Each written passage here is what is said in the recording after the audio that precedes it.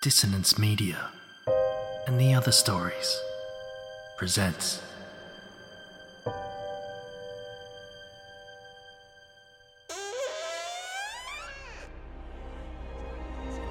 Step into the abyss of After the Gloaming, a gothic fiction podcast that delves into the depths of human emotion. Unyielding love, revenge, internal struggles, and restless souls await you in 9 haunting episodes, where dread, fear, and rare glimpses of eerie happiness linger. Dare to listen on your favourite podcatcher? After the Gloaming beckons. Search now, but beware. Innocence will be left behind.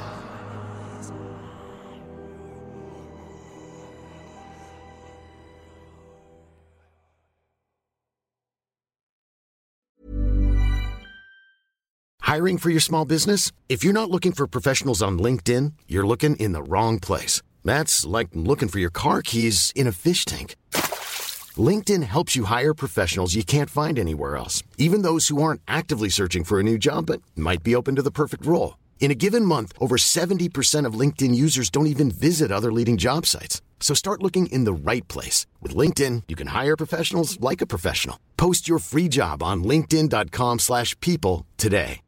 One size fits all seems like a good idea for clothes until you try them on. Same goes for healthcare. That's why United Healthcare offers flexible, budget-friendly coverage for medical, vision, dental, and more. Learn more at uh1.com.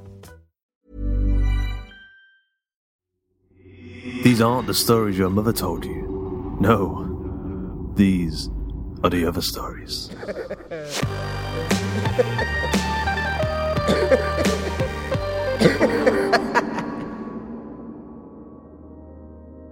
If you've got a podcast or maybe a small business, and I mean even a teeny tiny business, the kind of business that you can operate from the top of a can of Coke, then did you know that you could advertise it here on The Other Stories? We're currently looking for advertising sponsors for our upcoming Halloween week, which is always our biggest time of the year, so get in touch if you want to get involved with that over at theotherstories.net/contact.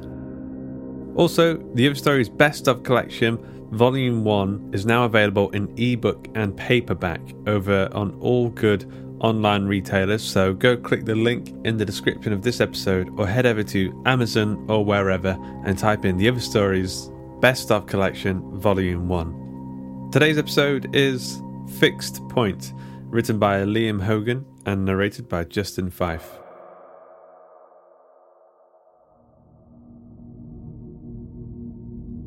Look, I said, I get what you're saying. Some of it anyways. I don't believe it, but I get it. What I don't get is that. I pointed the end of the plastic trumpet at the massive pipes and wires humming in the corner of the professor's lab. Are you really trying to tell me that thing is a time machine? Professor Nolan peered at me through glazed eyes and gently swayed. No, he replied. Thank God, I exclaimed. For a moment, I thought you'd gone mad, or worse, developed a sense of humor. It's a time anchor. I stared at him, trying to work out if he was serious. His paper hat had begun to tear, an unruly explosion of gray hair poked out through the rip. His glasses were askew, and there was a Rorschach of red wine stain on his rumpled shirt. Oh, what? He shrugged. A fixed point in time and space, something a time traveler could latch onto to guide them as they travel back and forth. So, next you build a time machine? I asked, still unsure if I was being taken for a ride. He smiled, a wry, weary smile. Me? No, probably not. I'm not even sure where to begin, and I don't have a lot of time left. So the rumors were true. Christ. The buzz from the lab's annual party went very, very flat. He looked up with sad eyes and answered my unspoken question. 6 months, or thereabouts. Sorry, Alex. I didn't want to saddle you with that little bombshell today. Shall we rejoin the party? We did, but the life had gone out of it. Or out of me. It was winding down anyway, so I made my excuses. As I was leaving, the professor asked me to come see him the next morning. Seeing the pained expression on my face, he was decent enough to amend it to midday.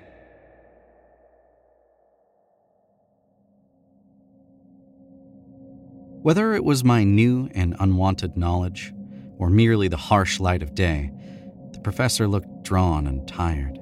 The thought of alcohol wasn't very appealing, but he insisted on treating me to a pub lunch, in return for listening to an old man's strange request.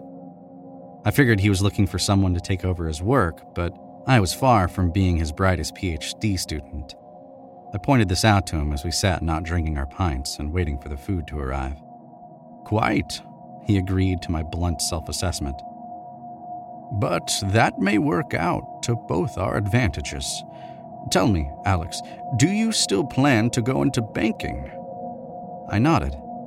"They're keeping the offer open for me until I finish my thesis." There was a respectful silence.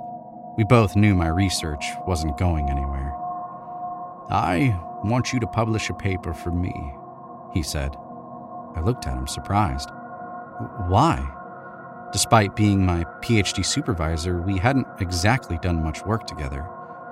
He scratched the side of his head. "I need to publicize the existence of my time anchor, so that any future time travelers know that it exists. I can't publish it myself. I'm too well known and it would attract scrutiny from my peers, but if you do it, it should slip under their radar." "I thought you wanted to publicize it, not bury it." He waved a hand dismissively. "This is a message to the future, and they'll be suitably intrigued in a paper by a mediocre PhD student, one who never publishes anything else. Detailing not the device itself, that'd be too obvious, but a core component, something that could only be part of a temporal fulcrum." I might have bristled, but I'd long ago come to accept that I was never going to set the physics world alight, and since the paper he was asking me to publish would suffice instead of my moribund thesis, I was more than keen on the arrangement. The paper had been out in the Journal of Physics Quarterly Review for a month when I got a call from the professor. "Come see me," he said. Is it about?" I fumbled. "Come see me," he pleaded, and put down the phone.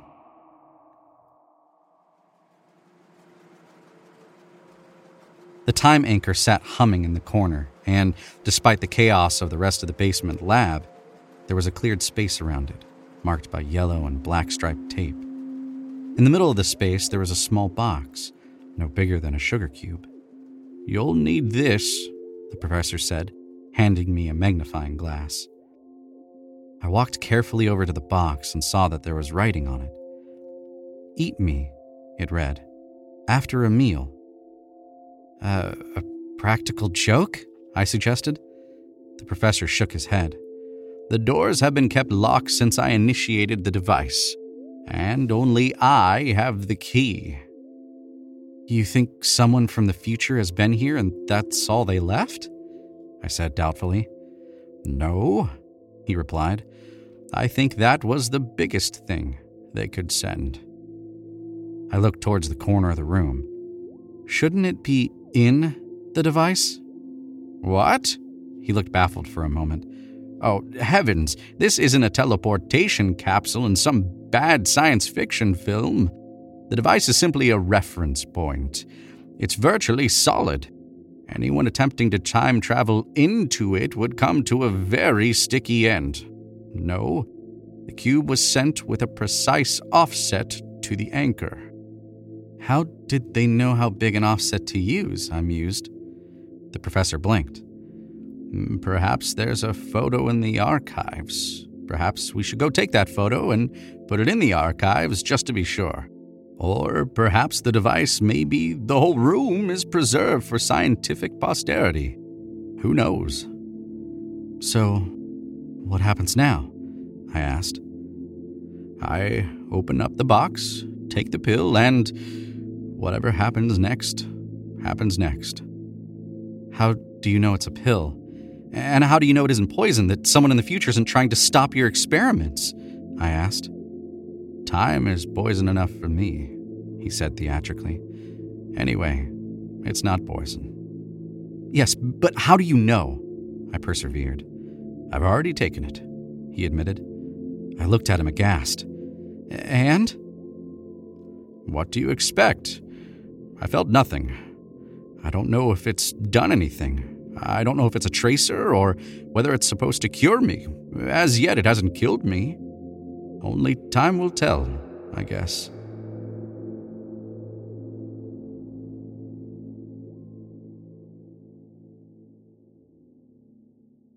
He called me 2 weeks later. I'm still dying, he said bitterly. The cancer has shrunk, and the doctors are delighted, but it's not a cure, and it's still inoperable. They've upped my life expectancy to maybe 18 months. Perhaps another pill will come along, I suggested. Perhaps. I can't say that I thought that much about the professor over the next year. So when I got the call from the dean's office, I had a twinge of guilt and was dreading the news I suspected would follow after I'd confirmed that yes, I was an ex-student of the professor's. Even the use of the word ex seemed pretentious. The professor would like it if you paid him a visit as soon as possible, the dean said. How is he? I asked, momentarily relieved. Not good. He's been working too hard for a man in his condition and won't let up. I don't know why he wants to see you, but if you can convince him to take it easy, well, I'd be grateful. I promised him I would try. The professor looked frail. His mad mane of hair had thinned, and his eyes were dark hollows. Thank you, Alex, he said with a catch in his voice. I'm glad you could come. You ought to be here for this. For what? I asked, looking around the lab. Not a lot had changed. The barrier tape was gone, but there was still a clear space around the device. A cleared and currently empty space. He shuffled over to his cluttered desk and extracted a long printout. This is the energy consumption of the anchor, he said, the night the pill arrived. Notice anything? I peered at it. It looked just like random squiggles. The professor stabbed impatiently. There! It wasn't much, just a blip, easily missed. His finger traced back along the page. And there, and there, and... What am I looking at? I asked, baffled. The anchor registered the arrival of the box, but for 7 hours before that, there's a peak every 5 minutes. An echo, a resonance of the impending transfer. Look, it's clearer on this printout. He set free another sheet, and this time the regular and growing spikes in the trace were obvious. I eyed him with suspicion. This isn't the same graph, is it? It's smoother. He nodded, his face lit up in excitement. After I'd isolated the signal, I started, I guess the right term is tuning, the anchor to minimize the noise. It took almost a complete redesign, but it looks like I was successful. Previously, the device was woefully inefficient, and that's why they could only send a single pill. But now, well, the signal is about the weight of a grown man. And Alex, the trace is from today. I looked at him astonished. So, you're about to get a visitor? Yes, in about an hour's time if my predictions are correct. I knew you'd want to be here. You know how to work a camera, I presume? He gestured to the camcorder mounted on a tripod. The hour passed with mounting excitement, and then another with rather less. I was bored of being slaughtered at chess, and the bottle of single malt whiskey the professor had cracked open shortly before the first hour mark was approaching empty. The professor pulled the latest readout from the monitor. The signal is still getting stronger. I looked over his shoulder at the peaks marching along the page. More than one person? He nodded. Perhaps, but I can't make sense of it. I was sure our visitor was due an hour ago. I ran my fingers along the chart, comparing the peaks against further back along the page, against the time the professor had said it would be a fully grown man. I'd say it's at least a dozen people. "A delegation," he said excitedly. "Wouldn't that be wonderful, my boy? Think of it, perhaps a future Nobel Prize committee come back to bestow their greatest honor retrospectively upon me. Do you think we might need more chairs?" Something about the graph clicked. The peaks were getting stronger in a way that had misled the professor, the smartest man I knew. What if it wasn't the single transfer he expected? What if it was the sum of many different transfers, one every 5 minutes, each hiding behind the last? That would explain why the signal built so slowly. It would still mean the weight of a dozen people or so, but it would also mean a dozen more 5 minutes later, and a dozen after that, and on and on. The tumbler of scotch slipped from my fingers, crashing to the floor in an explosion of crystal. "Professor, turn off the device!" I shouted. He looked at me confused. "Turn it off? Why?" The pill had kept the professor alive just long enough to improve the device. Was that an accident? The best future doctors could do for him? Or a cold and brutal calculation? I remembered the quote. The past is a foreign country. They do things differently there. Well, so is the future. And foreign countries don't always have the warmest of relations with their neighbors, especially if those neighbors are busy plundering all of their resources and belching pollution across their respective borders. "Turn it off!" I yelled again. The air in the lab shimmered and sparked as shadows merged into solid form. But it was too late. Much too late.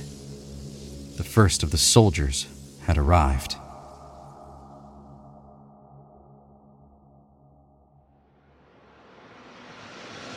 I hope you enjoyed today's episode of The Other Stories. Fixed Point was written by Liam Hogan, narrated by Justin Fife, edited by Duncan Muggleton, with music by Blair Moon and Tom Robson, and sound effects provided by freesound.org. The episode illustration was provided by Luke Spooner of Carry On House. For more of Liam Hogan's work, you can head over to happyendingnotguaranteed.blogspot.co.uk. Once again, ebooks and paperbacks are now available of The Other Stories Best of Collection Volume 1, featuring 30 of the show's best stories, grisly horror, mind-bending sci-fi and thrilling gut rippers, with a foreword by modern horror extraordinaire Michael David Wilson and a cover by the amazing Pi Pa. So go and grab a copy today. If you enjoyed today's episode, you can help support the show over at patreon.com/Hawk and Cleaver, where you'll now get episodes a week early, on top of your extra monthly bonus episodes. You can join our book club, movie club, and writing exercises over at facebook.com/groups/Hawk and Cleaver. T-shirts, mugs, posters, comic books, and signed hardbacks are available at gumroad.com/Hawk and Cleaver. And you can get help with your short stories or your podcasts by heading to theotherstories.net/services. The Other Stories is a production of the Story Studio Hawk and Cleaver and is brought to you with a Creative Commons Attribution Non-Commercial No Derivatives license. That means don't change it, don't sell it, but by all means share the hell out of it. So, until next time.